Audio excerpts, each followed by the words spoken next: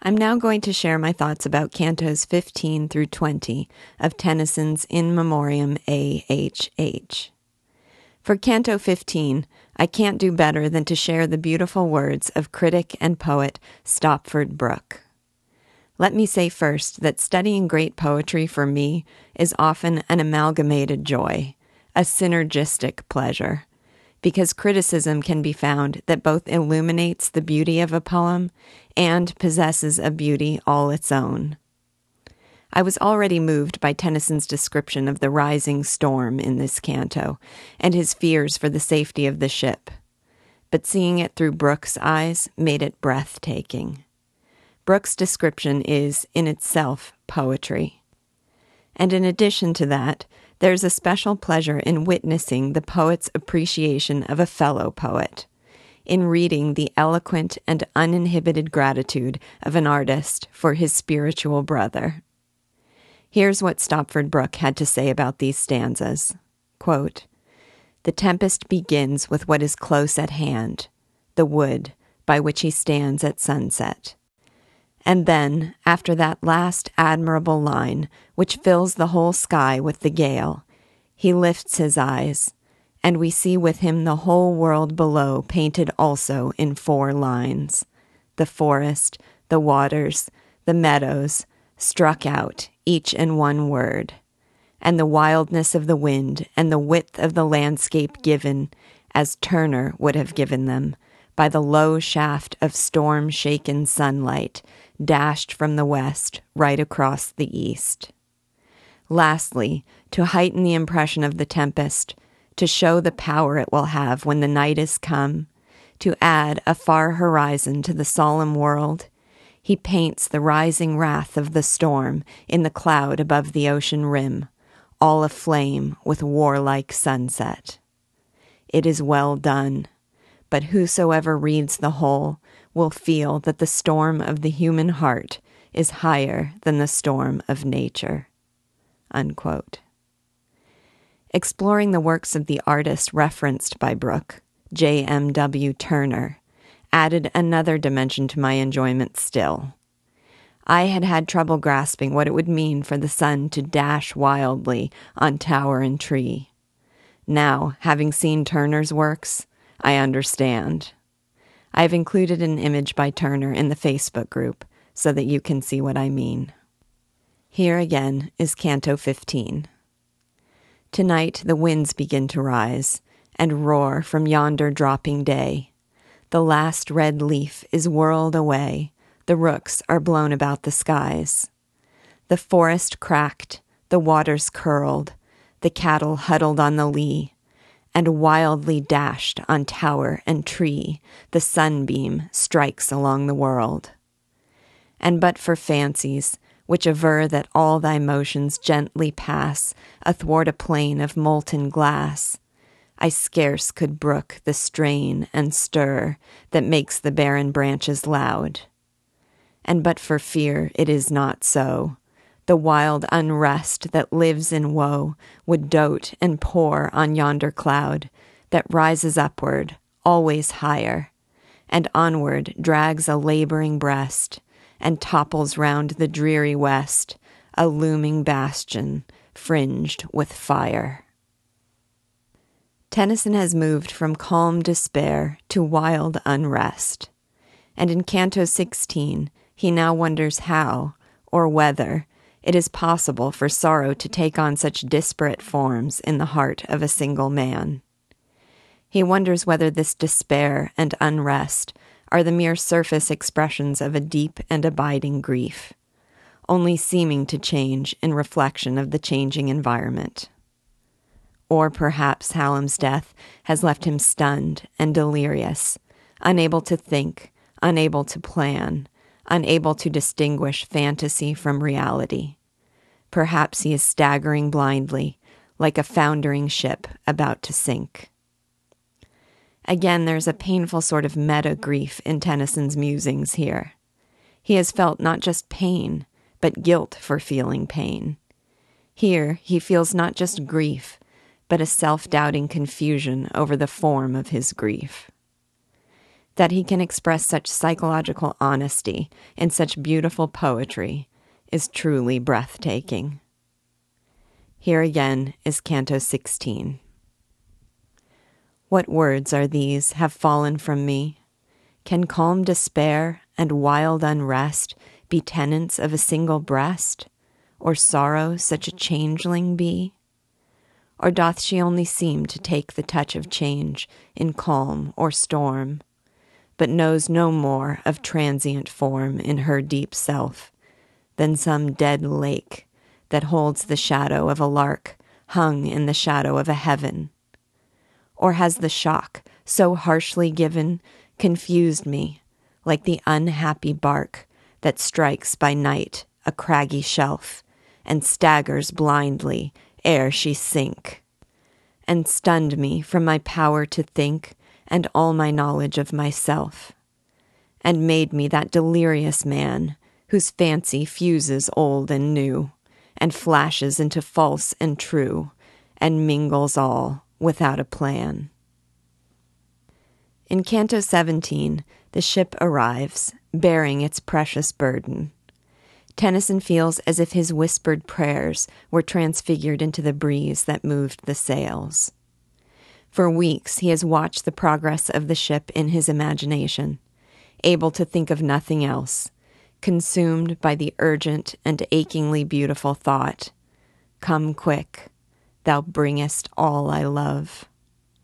He gives the ship his blessing, hoping it will act like a beacon of light to lead the vessel safely through calm waters and balmy summer rain, because it has done the precious office of bringing his friend home. A whispered prayer as the ocean breeze, the horizon as circles of the bounding sky, a blessing as a beacon that guards the ship home, and gentle rain as sliding from the bosom of the stars. There's so much gentle beauty in these verses. Here is Canto 17. Thou comest much wept for. Such a breeze compelled thy canvas, and my prayer was as the whisper of an air to breathe thee over lonely seas. For I in spirit saw thee move through circles of the bounding sky, week after week. The days go by. Come quick, thou bringest all I love. Henceforth, wherever thou mayest roam, my blessing, like a line of light, is on the waters day and night, and like a beacon guards thee home. So may whatever tempest mars mid-ocean spare thee, sacred bark, and balmy drops in summer dark slide from the bosom of the stars. So kind an office hath been done, such precious relics brought by thee. The dust of him I shall not see till all my widowed race be run. In Canto 18, the ship has arrived, and his friend's dear remains are to be laid in English earth. Tennyson tries to take what comfort he can from knowing his friend will be buried in his native land, among familiar names and childhood places. 'Tis well, 'tis something. He invites not just his friends' mourners and pallbearers to hear the funeral rites, but whatever loves to weep, as if everything on earth that embodies sadness should come to stand witness to this most sad moment of all. But even as he watches the funeral procession, he is overcome by disbelieving love. These lines were very hard for me to read. He says that if he could, he would fall on his friend and breathe life through his lips. That image of a despairing wish is painful enough, but that he would breathe not just life, but his own dying life, dying from pain over his friend's death, makes it still more poignant. He feels like he breathes his last because of his friend's death, and his only wish is to use his last breath to restore his friend to life. But it is an idle dream, and instead he must try to endure by treasuring his memories. Here's Canto 18. 'Tis well, 'tis something. We may stand where he in English earth is laid, and from his ashes may be made the violet of his native land. 'Tis little, but it looks in truth as if the quiet bones were blessed among familiar names to rest, and in the places of his youth. Come then, pure hands, and bear the head that sleeps, or wears the mask of sleep.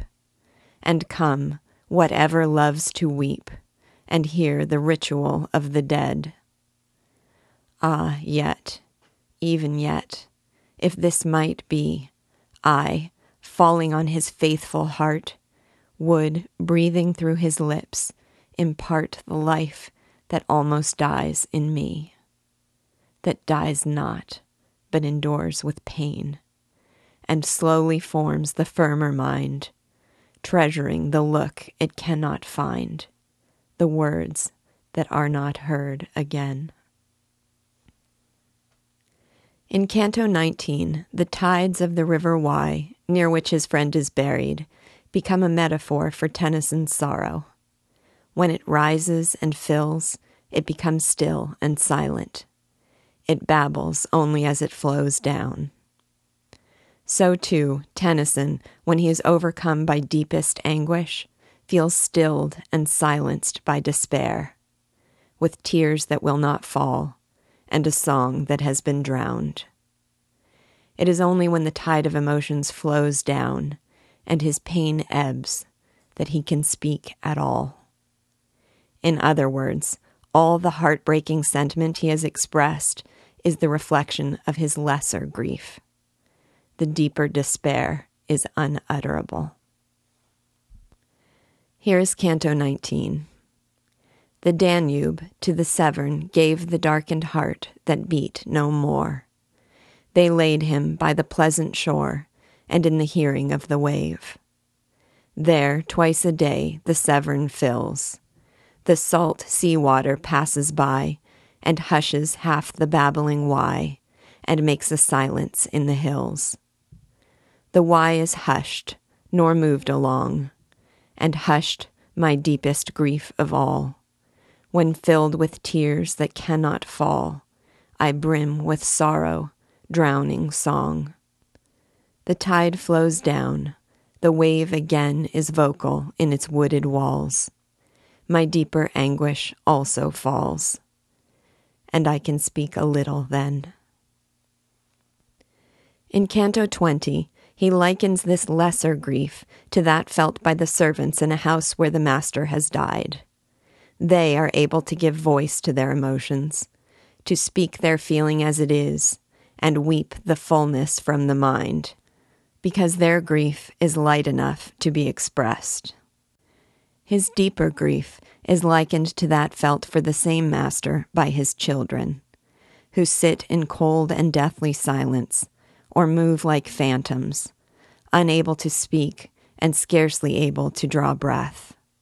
They cannot voice their anguish, but can only feel a sort of delirious and incoherent pain. The clearest thought they can summon, the unpoetic, how good, how kind, and he is gone. In Cyrano de Bergerac, there is a scene in which Cyrano, the great poet, is so overwhelmed by pure love that he can no longer arrange words in tidy bouquets, but instead must shower his love with loose blooms. This last stanza is like that scene's tragic counterpart, with Tennyson sometimes able only to throw loose blooms of grief.